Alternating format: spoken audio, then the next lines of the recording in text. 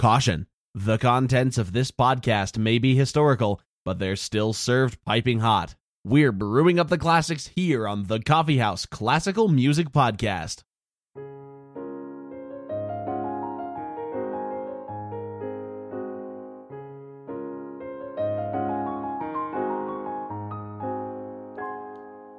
Hello, everybody, and welcome to the Coffee House Classical Music Podcast. My name is Asa. And I'm Allison. This week on the Coffee House Classical, we're bringing you quite the character of a composer. It's Erik Satie, eccentric French impressionist.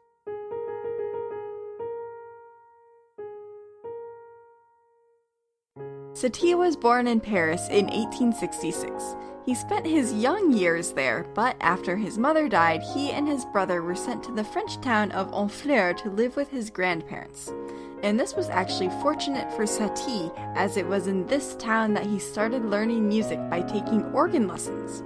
His first musical love stemmed from learning the organ, and that was Gregorian chant. His grandmother then died in 1878, and Satie was shipped back to Paris. His father had since remarried to a pianist whom Erik didn't like, but this allowed him to be enrolled in piano lessons upon his return.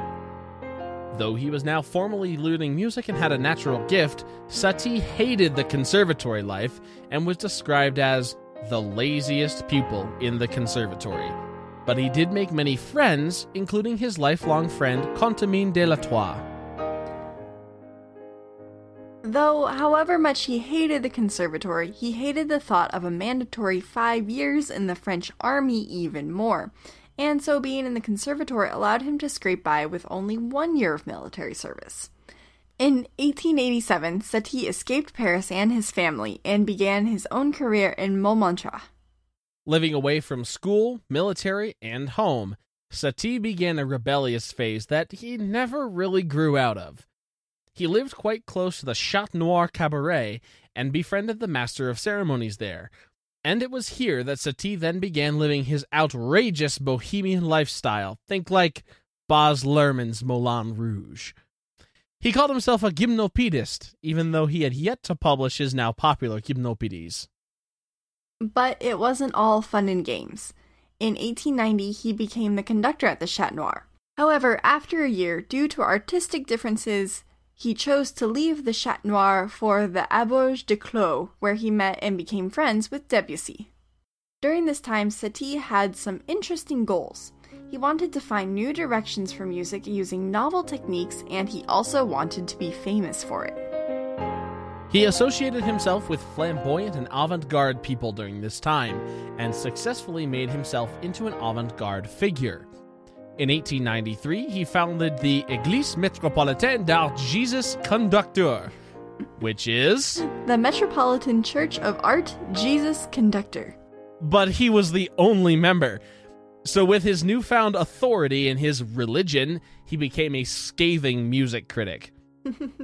After a re-evaluation of his current life, Satie moved to a quieter location of Arcueil and effectively cut off his social life. However, he still walked to Paris each day, which was 10 kilometers, and he would get his work done by simply stopping at cafes along the way to compose and write a little bit before moving on to the next cafe. After 1900, a lot of what he was writing was material suitable for a music hall or cabaret. This was thought of by some to be less artistic compared to serious composers such as Debussy. And this caused Satie to secretly make fun of and mimic the style of Debussy in his works. In 1911, a young Ravel came onto the scene with a definitive impressionist sound. People quickly realized that those sounds had been coming from Satie's output all along, and Satie was hailed as a forerunner of the modern direction of music. He was now seen as more than just a cabaret composer, and he produced, quote, serious works, such as his collection Sports et Divertissements. During World War I, Satie found himself becoming successful by commissioning theater works. He composed a few ballets, notably Parade and Mercury, that featured costumes designed by Picasso. He also created his masterpiece, a, quote, symphonic drama called Socrate. Though most of his work up to this time was intended to be out there and have novel harmonies, in the 1920s he began setting a Gounod opera, La Médecine Malgré Lui, that featured nice traditional harmonies. He was also commissioned in 1924 to write a film score for René Clair's film Entr'acte. This score was notable in that it was the first score to be truly synchronized with the events happening on screen. Satie himself appeared in the movie, and his role was to fire a cannon from the rooftop. Satie spent the end of his life in a hospital and died of liver failure in 1925. So before we get into the piece, I just want to give some indication of how silly and quirky Satie really was. So here's a rundown of what was found after his death in his single-room apartment that no one had seen for 27 years. He had a hoard of umbrellas, every newspaper he had ever gotten, not one, but 2 grand pianos stacked one on top of the other. For the best composing experience, obviously. Obviously. And during his life, he always had a fascination with the medieval period, and he expressed this by maintaining a collection of tiny model castles. Now, interestingly, he would occasionally put out ads in the local paper advertising that a castle was for sale or rent, but of course this building didn't actually exist in its full-scale form. What a character. So let's talk about one of his pieces here, the Fantasie Valse. Satie composed this little ditty in 1885 while he was only 19 years old and still bitter about having to live in Paris. Like most of his works, this piece sounds deceptively simple and has a certain cuteness to it. However, upon close listening, it actually has many surprising elements. An interesting observation about the overall sound of this piece is that it's quite similar to the American piano rags of composers such as Scott Joplin. This is particularly heard with running eighth note patterns that repeat in a syncopated way, much like we hear in famous rags such as the Entertainer and Maple Leaf rag.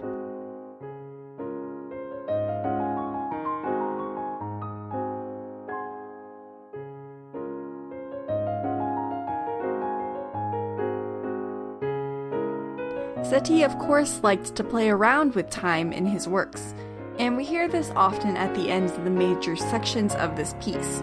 Take, for example, here, when the ending chord progression sounds like it should have just a few more beats than it actually does to reach its resolution.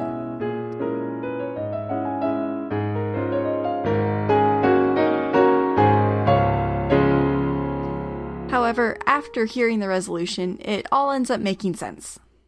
The A section of this piece is quite charming, with the first little melody written in D-flat major. Satie sets us up for a surprise by starting each introduction of the theme with an upward scale starting on A-flat with D-flat major chords in the bass clef.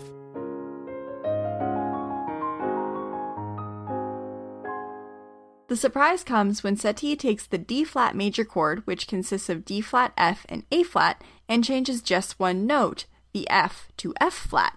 This scary chord is actually just D-flat minor.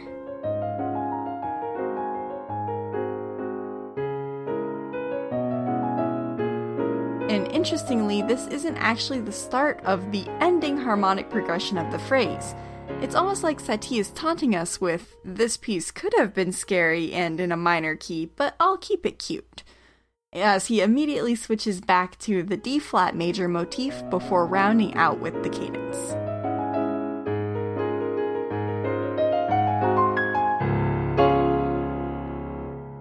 Satie also liked to keep it lively, breaking up his sections with little lulls in the music.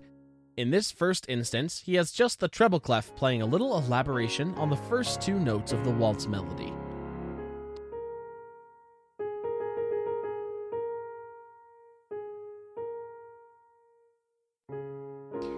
He does a similar technique with sparse notes alternating between the bass and treble clef here.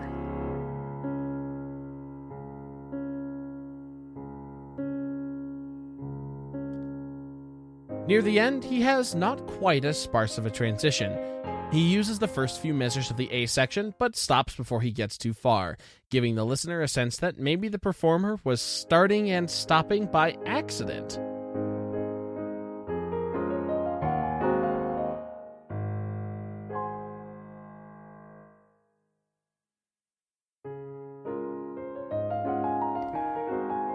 Throughout the piece, there are several cadences that sound very grand, despite just being the middle of a phrase.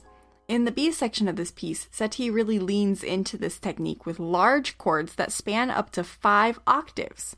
What makes these cadences even more absurd is that the music jumps right back in as though there had not been a quasi-grand finale.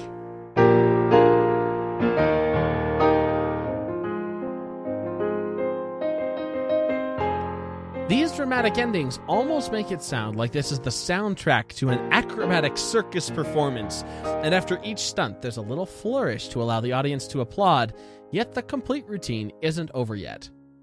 Finally, the ending of the piece is the same grand, yet slightly condensed chord progression we heard earlier in the piece. The only way we can really determine this is truly the end, and not just another Satie trick, is that the music actually stops this time.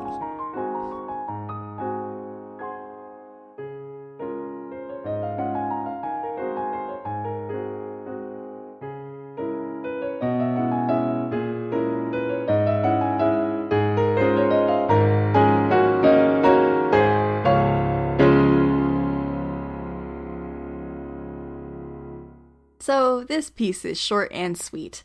However, even though it was written early on in Satie's musical life, it still shows his unique ability to infuse humor and trickery into even seemingly inconsequential works. So if you liked this episode, please share us with a like-minded friend or colleague, and consider following us on our Facebook page or on our Instagram at Coffee House Classical Podcast. For the Coffee House Classical Music Podcast, I'm Asa. And I'm Allison. Thank you so much for listening. The Fantasie Valse was performed by Constantine Stefan. You can find the Coffee House on iTunes, Google Play, or wherever you get your podcasts. Be sure to rate, review, and subscribe. You can follow us on Facebook or Instagram. Email us at coffeehouseclassical@gmail.com.